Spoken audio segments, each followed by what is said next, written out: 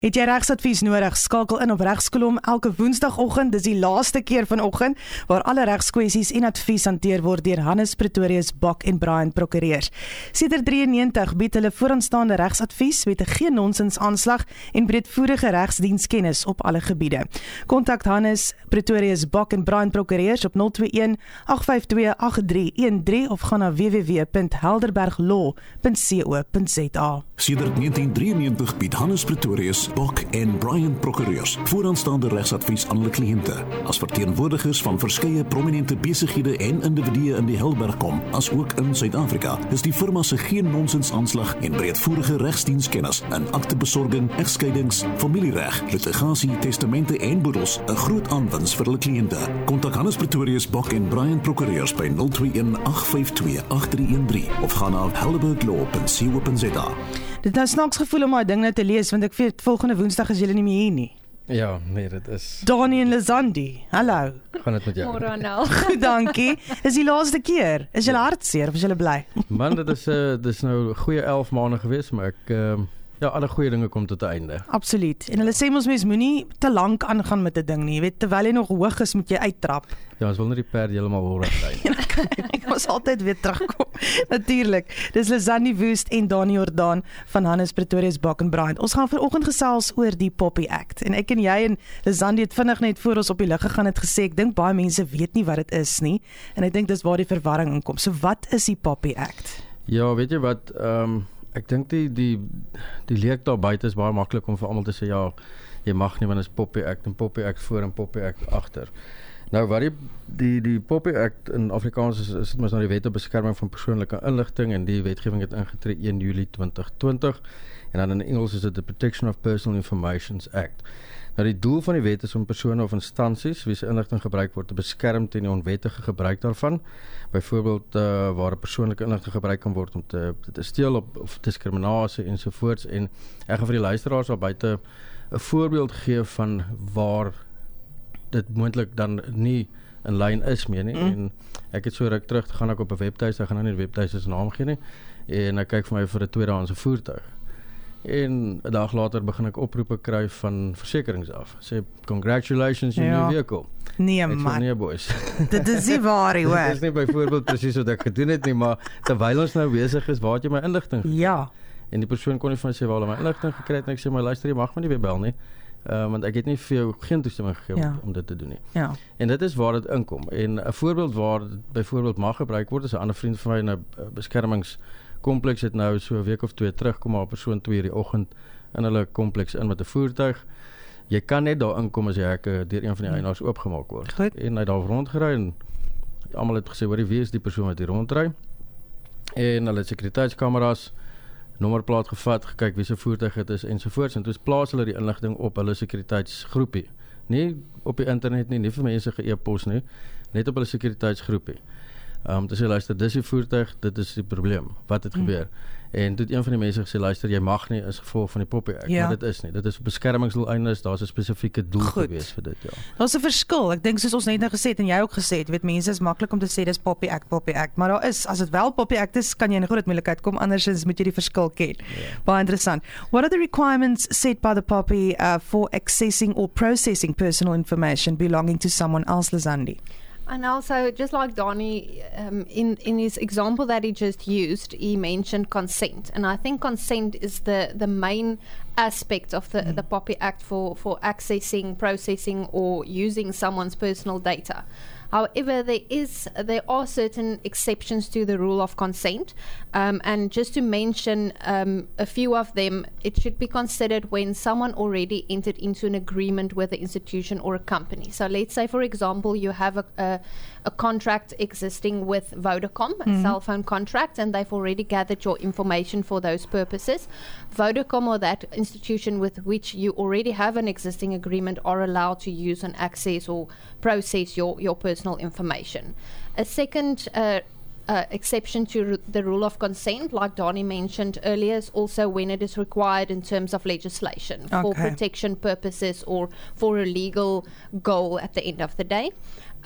But in most other circumstances, an entity, a company, or even an individual who wants to process or gather or use your personal information for whatever purpose requires your consent to use it and to access it and to distribute it at the end of the day.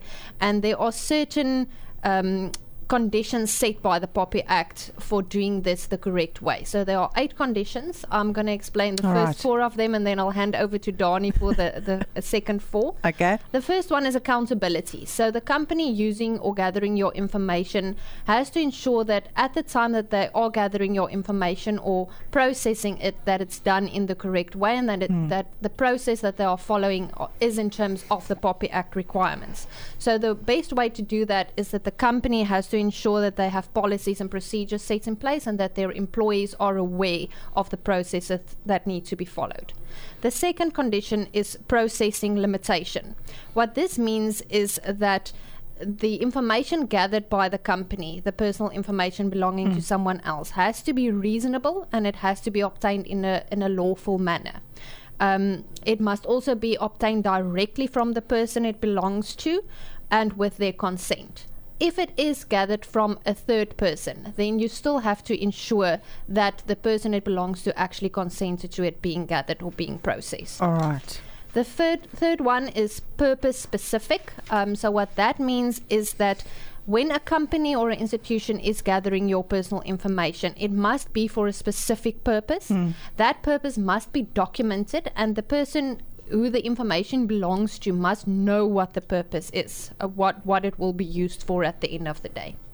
The fourth one is further processing limitation. So that basically follows the purpose-specific condition, which means that you cannot use the information that you've already gathered for a second purpose, unless it's connected. That's interesting. So for to use an example, if you already provided and consented to processing of your personal information for an insurance quote, for example, and they want to use it to obtain a second or a third insurance quote, which is the same purpose, then it can be used. But if it's something completely different, then they need your consent again to use your personal information. Very interesting. I like that one.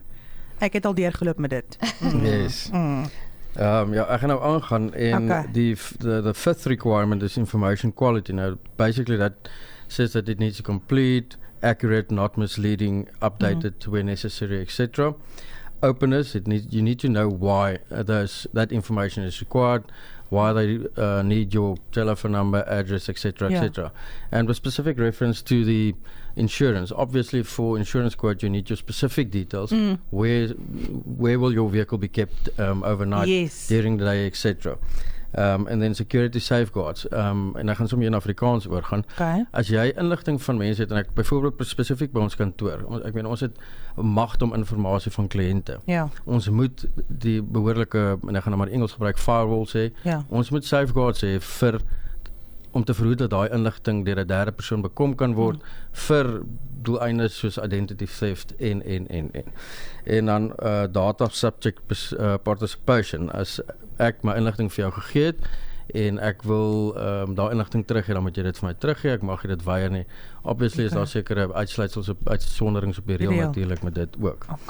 Maar ek wil net gou vir die luisteraars ook sê dat persoonlike inligting behels. Dit is jou kontakbesonderhede, private korrespondensie, biometriese inligting, dis jou bloedgroepe, demografiese inligting, menings van en oor persoon of 'n groep, en dan jou geskiedenis en diensneming en daai goed. Dit is nie elke liewe inligting of elke liewe dingetjie van jou nie. Daar's 'n baie sluitlike spesifieke inligting wat dit aanbetref.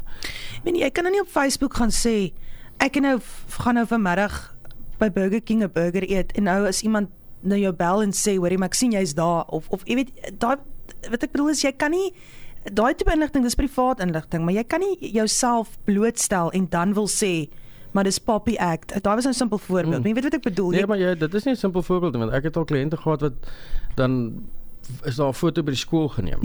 Van 'n kind wat rugby speel. Nou is dit op Facebook. Nou sê hulle maar ek het nooit toestemming gegee dat hierdie foto's op Facebook gesit kan word nie. As ek so dan met jou kind eerder nie in sport deelneem nie, want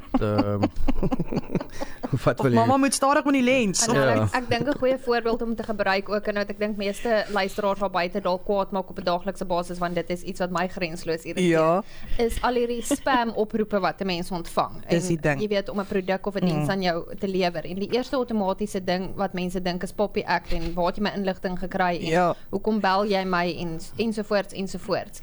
Ek dink mense moet baie versigtig wees ook wanneer hulle toestem tot 'n spesifieke produk, want baie keer as mens aanlyn aansoek doen vir iets, dan is daar tickboxes waarin jy toestemming gee dat jou kontakbesonderhede voorsien kan word aan soortgelyke maatskappye wat jou dan wel sal kontak. En dan kan jy nie na die tyd sê, hoorie, moet my nie bel nie. Jy het nou 'n ding ingeval. Jy mag ook nie kras wees met die mense oor dit voor nie. Baie subtiel wees, baie subtiel.